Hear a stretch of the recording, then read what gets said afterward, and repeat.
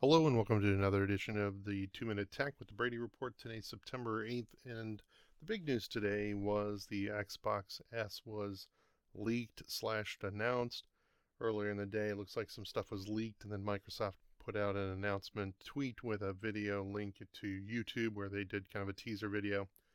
They showed some images of it, also announced the price and the release date. So it's going to retail for $299, £249 for those of you in the UK, and it is going to be released on November 10th. They said no more real details until a little later, but that's currently the expected release date. So just in time for Black Friday and all the other fun mayhem that surrounds the holidays here in the States.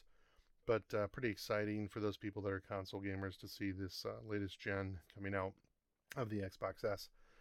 The other news today was Android 11 dropped. If you've got a Google Pixel device, you'll be able to catch that today. You can get that update.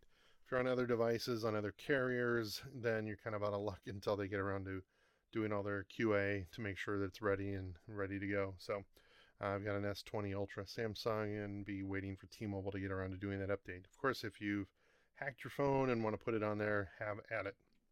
Looking at some of the details though online, I'm not really sure what the big jump is to go to a full 11.0 release versus a 10. I think that there's a much bigger release difference between the iOS 13 and 14.